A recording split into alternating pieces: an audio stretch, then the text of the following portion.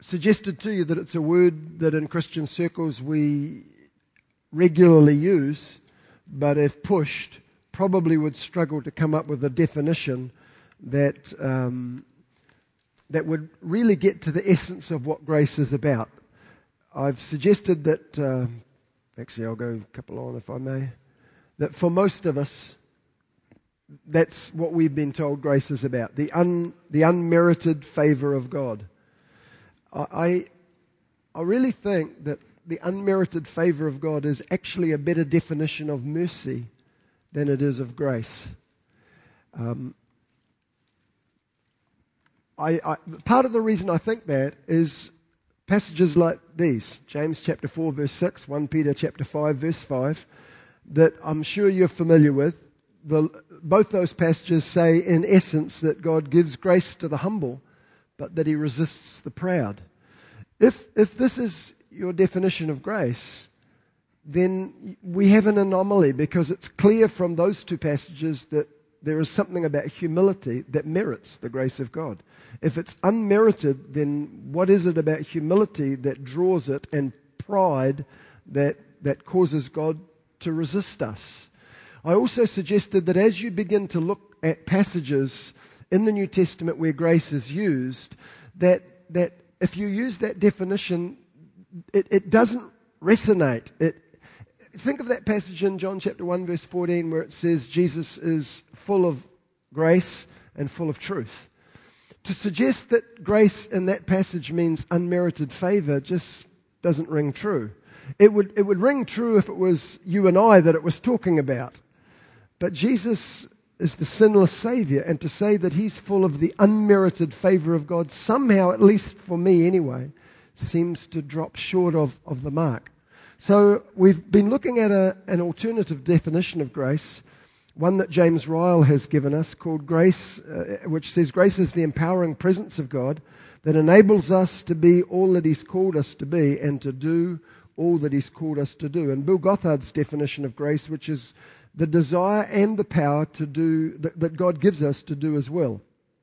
Now, when you take those two definitions, the idea of grace being the empowering presence of God that enables us to be and do all that God wants us to be and do, and then apply those to the New Testament passages where grace is used, there's a resonance there that makes sense. And our first message, what we did was we spent pretty much the whole time taking that thought and applying it to passages where grace is used and showing how it fits. In the second message, which is last Sunday night, I spoke about posturing ourselves to receive grace, and I talked about humility. Those two passages that I just referenced, James and 1 Peter, where it says, if we will humble ourselves, God will release grace to us. And we looked at what it is to walk in humility. And I suggested again to you that humility is essentially agreeing with God's assessment of us.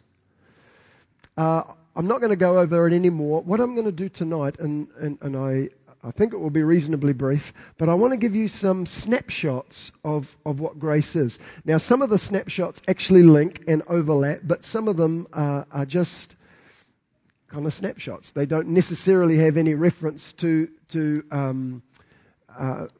the flow of thought. There's not a passage or a flow of thought through these snapshots. I'm just presenting them to you as snapshots of grace. And I've started them all with S, as preachers are wont to do, because essentially I want you to remember them, all right? So we're going to go through them. Saved by grace, shaped by grace, surrendered to grace, surrounded by grace, and stewards of grace, okay?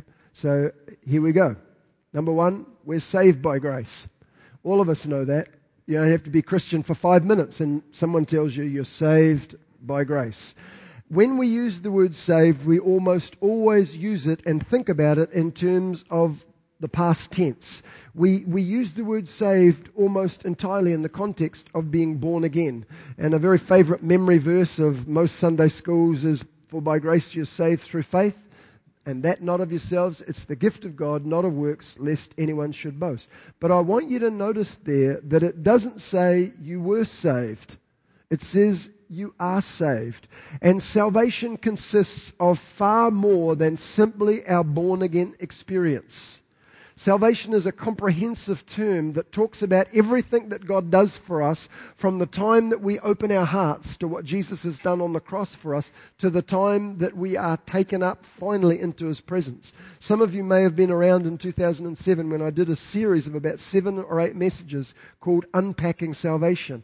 And I drew a diagram, kind of the umbrella of salvation. And I talked about all of the words and concepts and ideas that go into making up what salvation is.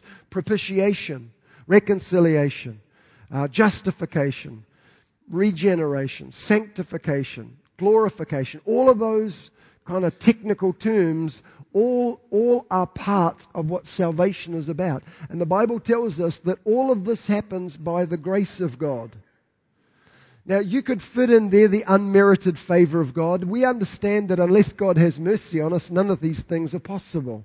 But in actual fact, again, if you take that definition of the empowering presence of God and slot it into we are saved by grace, this ongoing process, and it all happens by grace, there's, again, a resonance to that makes sense to me in a way that the whole idea of unmerited favor doesn't. Salvation is an ongoing process, not just simply a past event. It's a relationship to be lived out, not just a past event to be celebrated and remembered, as important as that is. In Romans chapter 5, verse 10, it says, if when we were enemies, we were reconciled to God through the death of His Son, much more being reconciled, we shall be saved by His life. Reconciliation, the joining of our hearts with God, is the beginning of the salvation process. And you notice that it starts there by virtue of the death of Christ on the cross. This is His death, past tense, that reconciles us. But we shall be saved, that's present and future, by His life. Salvation is an ongoing process that happens by grace through faith. Have I been saved? Yes. Am I being saved? Yes. Will I be saved? Yes. I've been saved from the penalty of sin and I've been reconciled to God. I'm being saved by the power of His grace in me from the power of sin. That's the whole process of sanctification. And I will be saved finally one day from the very presence of sin. That's what the Bible calls glorification. And it's all by grace.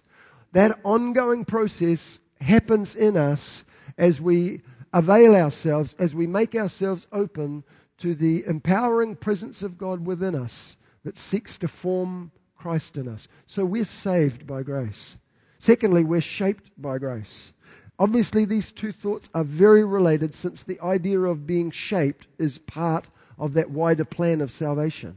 But let me consider that just a little more closely, because it is where most of us are living tonight.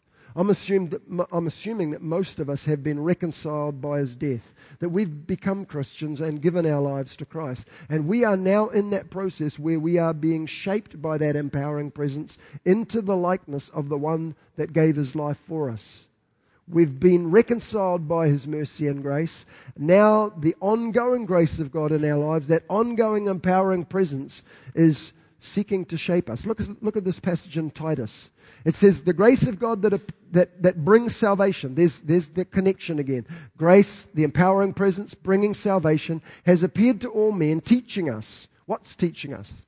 The grace of God is teaching us that having denied ungodliness and worldly lust, we should live discreetly, righteously, and godly in this present world. So we see salvation being brought to us by grace. And then it goes on to tell us that this grace teaches us. It schools us or disciplines us. That's the idea of the word. It shapes us in an ongoing manner. In order for that to happen, you and I have to yield to that grace so that the image of Christ is formed within us. It's the empowering presence that gives us the power and the desire to resist the pull of this world and all its attractions. Some people give their lives to Christ, and then they seek to stay in that position by the strength of their own will. You know, they're not going to do wrong. They're going to do the right thing. Now, I commend that attitude, but the reality is you don't walk long with Jesus before you find the conundrum that Paul found in Romans chapter 7. I want to do the right thing, but I find myself not doing it. And at the end of Romans chapter 7, Paul in frustration is throwing his hands up and saying, how is this possible? Who's going to rescue me? And then it comes in Romans chapter 8, telling us that the Spirit of God living within us is going to release grace so that the pull of this world's attractions and its cravings is going to be broken by a stronger power. And it's the power of His empowering presence in us, His grace in us, shaping us and teaching us how to deny ungodliness and worldly lusts, and how to live discreetly and righteously and godly. Not by just, the veins in our necks puffing out and by the sweat of our brow. That's religious legalism. The do's and don'ts of church life that never produce life. But learning how to yield to the Spirit of the Lord within us. Learning how to do what I was talking about this morning. Living in integrity of heart. Living before His presence, allowing His light to shine in us and not turning sideways away from it. But learning to hear His commentary on our attitudes, our actions, just opening up our hearts, our ambitions, and saying, Lord, You speak to me about them. So we're saved by grace. We're shaped by grace. It's vital that we surrender to grace. Okay? This very much also flows from the last point. Grace is intended to shape us, but we've got to surrender to it if it's going to be effective. In 2 Corinthians chapter 6, verse 1, Paul says, but working together we also call on you not to receive the grace of God in vain. All right? Not to receive the grace of God in vain. And then in 1 Corinthians chapter 15, verse 10, but by the grace of God I am what I am, and His grace which was bestowed on me was not in vain. Both these two passages talk about the grace of God. The clear implication is that the grace of God can be in vain. Don't receive the grace of God in vain. It wasn't bestowed on me, Paul says, in vain. The idea of the word vain there, by the way, is emptiness without purpose. Thayer, in his lexicon, says it is used metaphorically as something destitute of spiritual wealth, of one who boasts of his faith as a transcendent possession, yet without the fruit of faith. It's possible to resist the grace of God or to fall short of the grace of God so that its intended impact simply does not take place. The Bible says very specifically God's empowering presence is reaching out to us, but we must receive it. We must surrender to it. We must make room for it. Romans chapter 5 verse 17 says, if by one man's offense death reigned by one, much more they which receive the abundance of grace and the gift of righteousness shall reign in life by one, Jesus Christ. The word receive there means to lay hold of or to seize. You've got to reach out and take the grace of God that's being offered to you. The empowering presence of God comes offering to bring you into the fullness of all God's purpose for you and all that He wants you to do and all that He wants you to be, but you can resist it. The Bible talks about that. It talks about that in Hebrews chapter 12, allowing bitterness to rise up in our lives whereby we fall short of the grace of God. Bitterness is a sure way to resist the grace of God, because bitterness and His free-flowing favor in our lives don't coexist. So you've got to choose whether you're going to be a bitter individual or whether you're going to be a grace-filled individual. But if you're bitter, that'll cut off grace. Legalism, the Bible says in Galatians, can stop the grace of God. If we are determined to be godly in our own strength and by virtue of our own resources, our hands are so filled with our own purpose that God can't release His purpose into clutched fingers. So we've got to be open and available to grace. We've got to reach out and receive it. See this passage here, it talks about one man's offense. As a result of one man's offense, death reigns. The Taylor Living Bible, have I got it there? Says this: the sin of one man, Adam, caused death to be king. Death has a rule. Sin is a power, and it exercises a dominion. And by virtue of Adam's sin, we are all brought under its jurisdiction. But the Bible says here there's an abundance of grace that if you will receive, will change the kingship, the jurisdiction under which you live. And it will take you out of sin's dominion, where sin and death are king, into a place where life and Jesus is king. Again, the Taylor Living Bible says, far more shall the reign of life be established to you by that abundance of grace. Another translation says, the abundance of grace bids men enjoy a reign of life through one man. But it all hinges on that phrase, if you'll receive it. If you'll let it have its full impact on your life. Life begins to have its full impact, and we begin to realize the full purpose of God as we allow that empowering presence of God within us to have full sway. And we move from one dominion into another. Sin will not have dominion over you, for you're not under the law, but you're under grace. You move out of that place where sin and death exercise its dominating, cajoling, bullying power over your life, and you come out into a freedom of living in grace. Doesn't mean, by the way, that if you receive God's grace, life will be easy or simple. It wasn't either of those things for Paul, who is writing this passage. But what God did promise him was that even when trouble came, there would be grace sufficient for him that God's purposes would not be thwarted. Paul, on one occasion, you'll remember, cried out to God. He said, this is so difficult, I'm asking you to remove it. He described a thorn in his flesh. We don't know what that was. Some people suggest it might have been sickness. I don't actually think the passage lends itself to that. I think probably what it lends itself to is that there was an assignment out against Paul, and wherever he went, there were powers of darkness that stirred up trouble, and just wherever he went, there was, either a revival or riot. Sometimes both. And I think anybody ministering in that kind of setting probably comes to a place where you just think, you know what? I wish it wasn't like this all the time. God, could you take this away? And God says to him, listen, my grace is sufficient for you. As I've said a couple of times during this series, if grace is simply unmerited favor, then Paul might feel somewhat comforted by that. I'm in trouble, and God says, my unmerited favor is towards you. Well, thank you, Lord, for that, but I need something to get me through the problem, to know that you are somewhat disposed to me is nice, but doesn't help me.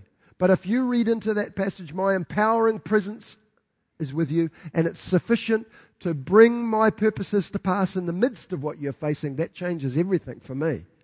Because suddenly he's saying, yes, you're in trouble, Paul, but there's a greater abundance of grace available to you. Yes, sin rules, and yes, death conquers. But my grace, the abundance of my grace, is enough for you to realize the purpose that I have for you and to finish the course in spite of the trouble.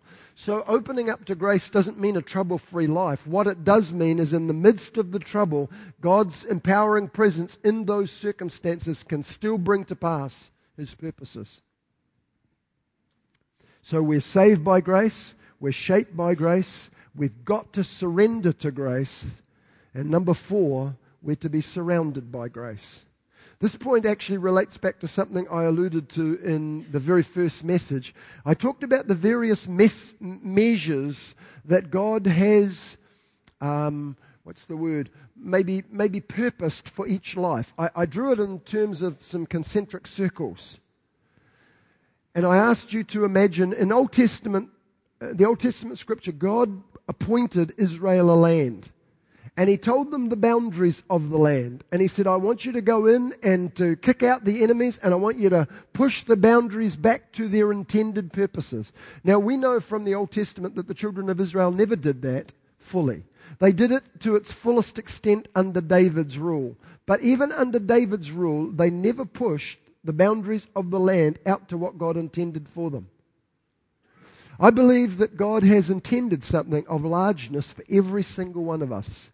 And it starts off with a sphere of authority. He says to each one of us, I have a sphere of authority for you.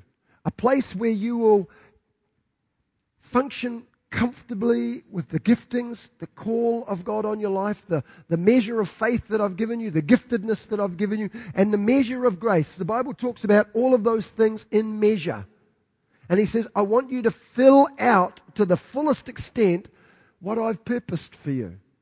I kind of joked on that first night, and said, how many of you have received a report from a school teacher who said, so-and-so is not reaching their full potential? And we've all either had that on our own report card, or we've seen it on our friends or our kids, or, there's more in this person than they're presently realizing. And I wonder that God wouldn't write a report card for some of us like that. There's much more to this person than they are realizing or that they realize. I have a measure of authority for them. Paul talked about his measure of authority in 2 Corinthians chapter 10 and verse 13. And he was talking about the sphere of his service that was rather large. And he said, to go with that sphere of service in Romans chapter 12, he's given me a measure of faith. To go with that sphere of service and that measure of faith, 1 Peter chapter 4 verse 10 says he's given me giftedness. And then to go with that, there's this, Ephesians 4 talks about the measure of grace. All of these are designed to go out to their fullest extent. We are to have our lives surrounded by that grace. We need to see the full purposes of God realized for us. There's a calling on your life. Are you realizing it? Do you even know what it is? Have you set your heart to find out? There's faith and giftedness that go within that circle. And there's a measure of His grace that will allow it to be pushed out. The empowering presence of God that will enable you to be what you're called to be and do what you're called to do. Interestingly enough, and to be truthful, I hesitate saying this because I'll explain why in just a moment, but if you move outside that appointed circle, then what you do, and you see this with ministries, you see them move outside the realm, we would say, of their calling. And what happens is, outside the rule of authority is a realm of mercy. And you step outside your sphere of authority and you step into mercy. And you can live there for a season. But if you continue, you just get further and further and further away. Now, the mercy of God will always reach you and bring you back. But God wants you to dwell in that place, to find that place and live within it. Sometimes I've heard people say, they're asked to do something and they say, you know what, I just don't have the grace for that. I wonder if you've heard that said. I just don't have the grace for that. That comment is possibly articulating exactly what I'm talking about. Now, I know some people say those kinds of things for reasons of nothing more than laziness and an unwillingness to commit. But the reality is, it is possible to move into an area that God hasn't given you grace for. And what you find there is not abundant grace, but abundant problems. For a lot of people in ministry and in life who burn out, big phrase, people are burnt out. One of the reasons for that is people step outside their sphere of anointing, outside their sphere of calling. And suddenly the ministry, which had sat so easily in that sphere, is grinding, is difficult, is hard work. Because God's not going to grace you for something that He hasn't called you for. Now, the reason I hesitate to even mention that is that almost invariably there are people listening to me who say, it's just all this stuff's doing my head and I don't know what circle I'm in. I don't know what I'm called to. How are you supposed to know? And when people talk like you're talking, it just frustrates the living daylights out of me. Look, in that instance, hang on, let me just get there. In that instance, just Ecclesiastes 9:10 is good advice. Whatever your hand finds to do, do it with all your might. You'll find out. If you're doing it with integrity of heart, God will lead you. Don't sweat it. Don't stress it. If you don't know, do some things and you'll find out. All right? Serve and you'll find out.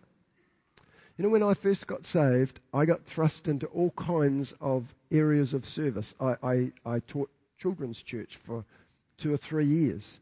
I found out, as much as I loved the kids and actually was a school teacher, and I think I got thrust into it by virtue of that training, I found out that's not where I was called to be. I did what I could because there was a need, but I realized that if I was to carry on in that, what would happen is I would just burn out because it wasn't where I was called to or called for.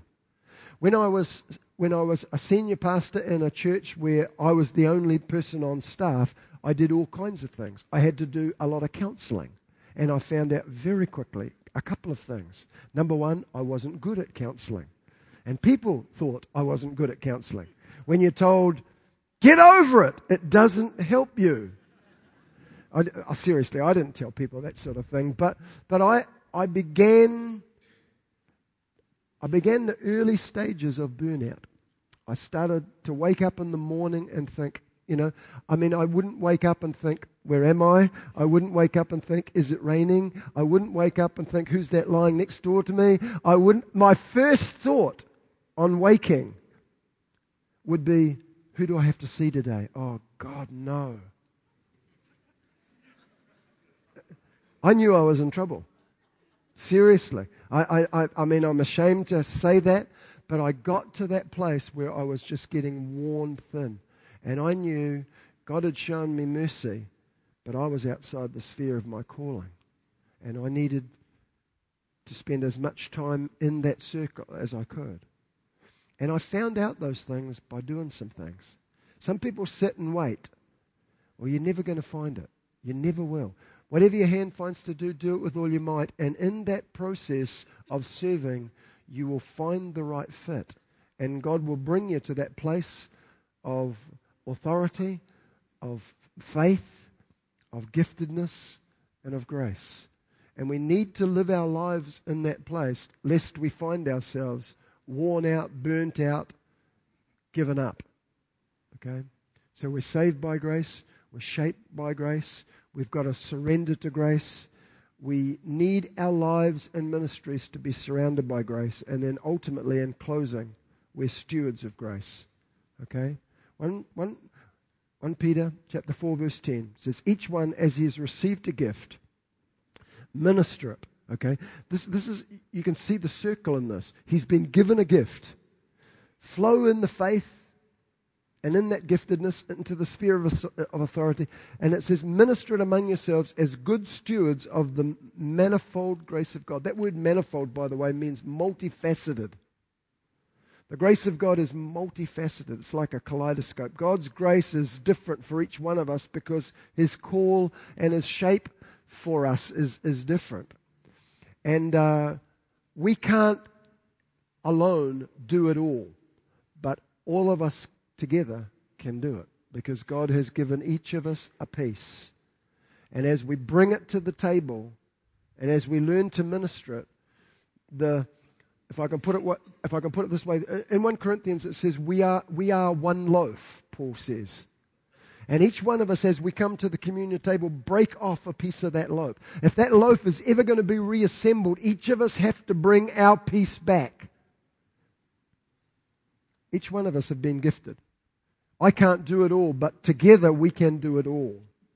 I can't do the counseling. I'm not good at it. It drives me nuts.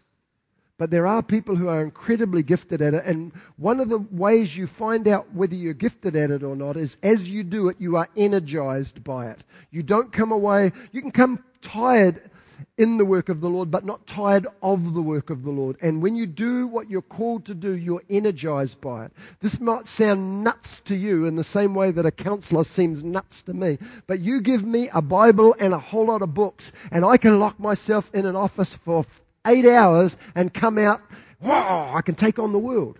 Now, for some of you, you'd come out, God, it would drive you nuts. For some of you, talking about your faith to somebody at work, you come away walking on air afterwards.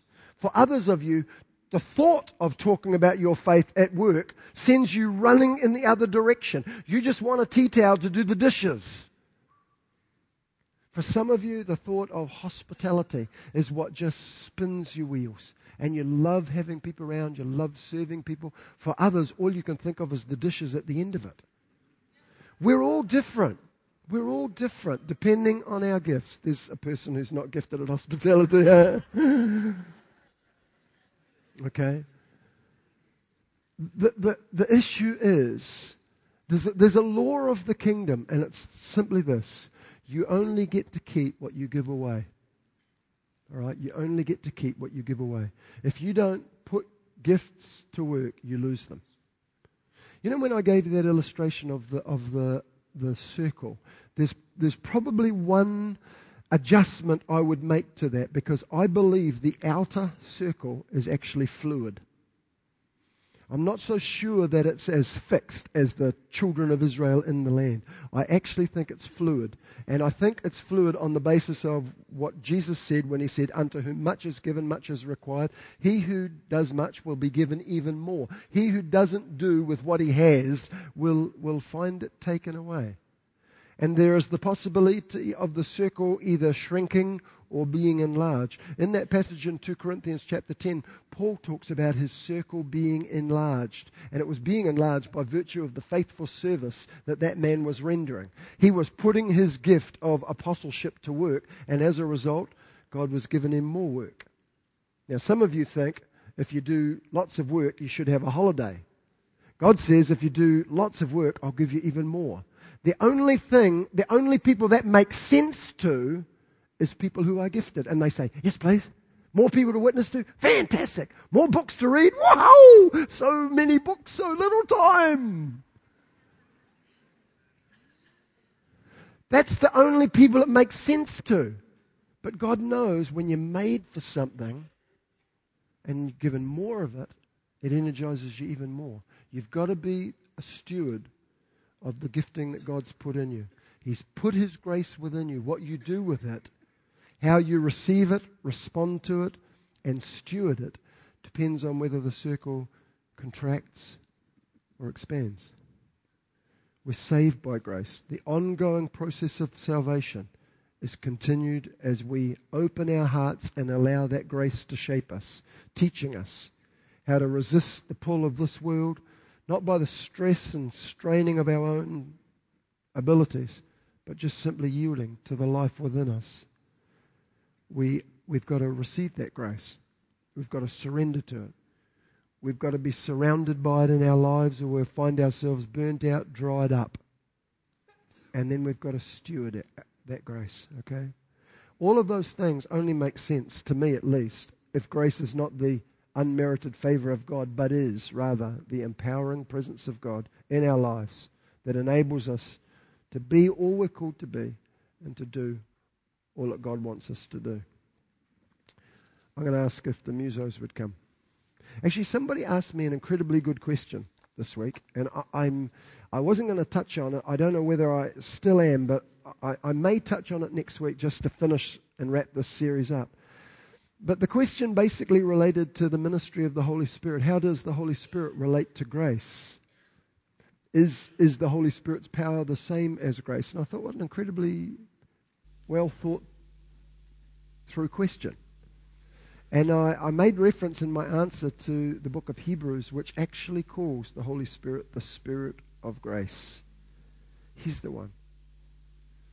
He's the one who comes. And in one sense, when we're opening to grace, we're opening to a person, not a thing, but an empowering presence. It's His presence. And I want to encourage you as we finish tonight, just to open your hearts and say, Spirit of grace, would you come? I need your empowering presence. If I'm going to be what you want me to be, and if I'm going to do what you've called me to do, it won't be in the strength of my own choices and resources, because I don't have that much. I know that by experience, and I suggest that probably most of you or many of you do too.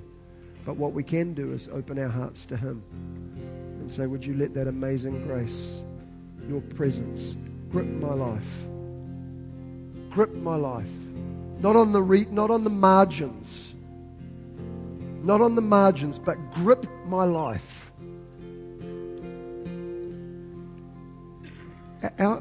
One of the things that just has troubled me so much as I look at our culture is how trivial it is.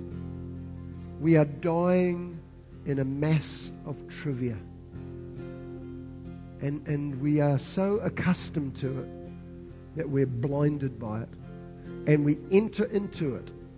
And you see people that are passionate about issues that don't have any eternal value. You see people who are passionate about some television program. Wouldn't miss it. come hell or high water. Absolutely passionate to the point of worship about some sports pursuit. Wouldn't miss it come hell or high water. Would to God that we, as the people of God, could be so gripped by something that is actually eternal. These other things count for nothing. At the end of the day, I'm not saying they're illegal or wrong. I'm not saying you shouldn't be and enjoy a TV program or have a hobby or love a sport. But for God's sake, let's keep them in perspective. Let's not be drowned in the trivia of our culture. Let's be gripped by grace. Let's be gripped by it. Let's ask for it, okay? Spirit of grace, would you come? Grab my heart with your empowering presence. Make a difference in me so that I can then steward that and make a difference in the world that I have contact with. Let's make that our prayer as we finish, can we? Would you stand with me? I'm going to ask if our musicians and singers would just sing Amazing Grace. For a start, I don't want you to join them. What I'd love you to do, if you feel free to do so, is just lift your hands. And as they're be reminded, the form is only valid if it's